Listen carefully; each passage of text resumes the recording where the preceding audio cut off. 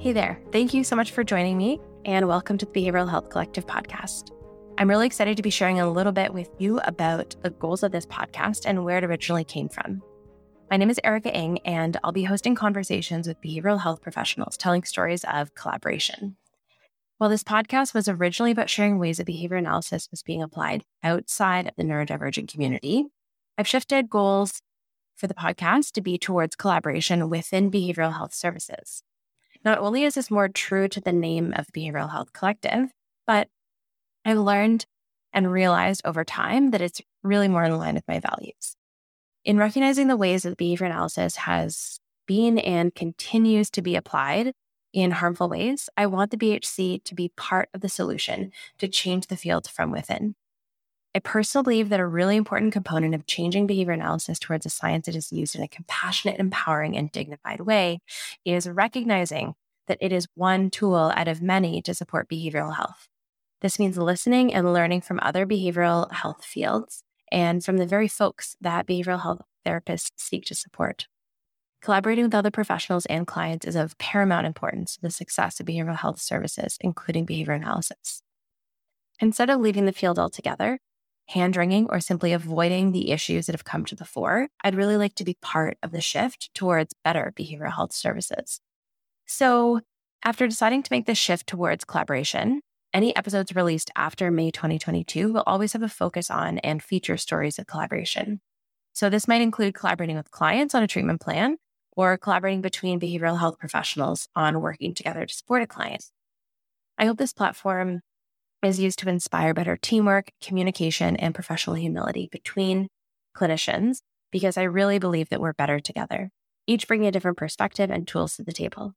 While episodes in the past have almost exclusively been with BCBAs, a future focus will always include other professionals, so occupational therapists, speech and language pathologists, psychologists, clinical counselors, or other behavioral health therapists of some sort.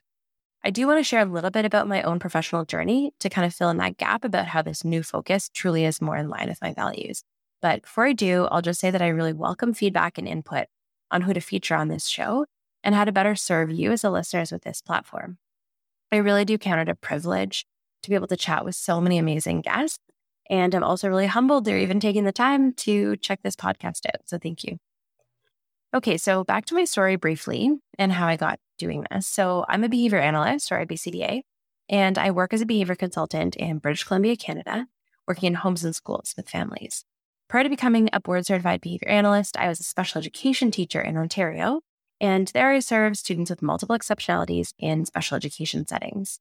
This really was where I decided I wanted to know more about how to meaningfully and effectively help my students in many ways. So this included maybe learning how to learn new skills more efficiently and effectively, or how to manage anxiety, how to improve their quality of life by addressing challenging behavior, because sometimes we know challenging behavior can impede inclusion in the community and increase one's risk of physical harm at home, school, or in the community.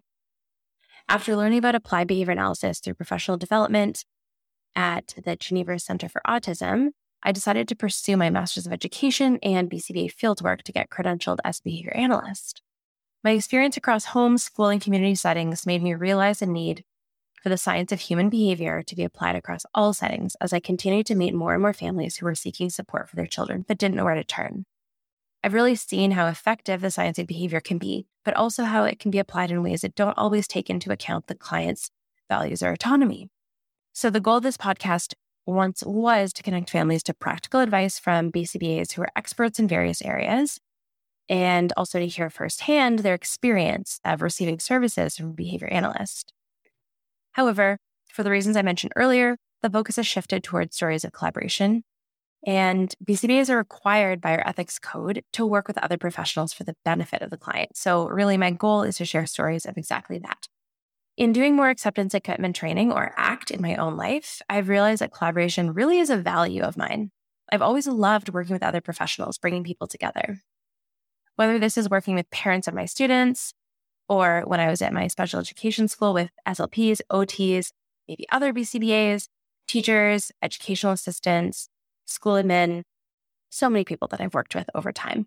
I've always been really energized by teamwork and the synergy that can come out of teams coming together to mutually support a client with professional humility, a shared vision, and different tools and perspectives. So what is the Behavioral Health Collective? The Behavioral Health Collective is a community for behavioral health professionals who are passionate about working together across disciplines to improve client outcomes by valuing collaboration, connection, professional humility, and evidence-based practices across a variety of behavioral health fields. So we are a multidisciplinary community. The goal is to foster collaboration between these clinicians to really improve client outcomes that could not otherwise be achieved in silos, while also demonstrating a wide variety of applications of behavioral health sciences. I really do believe that we are better together. Lastly, I just want to mention something about language and labels. While the focus of the BHC podcast is not specifically on serving neurodiverse clients, that will come up. So after speaking further with other professionals, engaging with neurodivergent individuals, it's really clear that I guess the best term to use is neurodivergent, but also that anybody who is neurodivergent would also self-identify in their own way and to listen to that. So, for example, in the autistic community, many adults would label themselves as identity first language, so they would call themselves autistic. However, some folks do prefer person-centered language, so they would maybe say, I'm someone with autism. So as you listen to the podcast, some guests may describe the language they'll be using in their episode, but I will attempt to use a range of terms interchangeably so as to be as inclusive as possible. Just want to mention that before we jump into other conversations. So thank you so much for joining me for this initial episode, and I really look forward to sharing more conversations with you about collaboration on upcoming shows.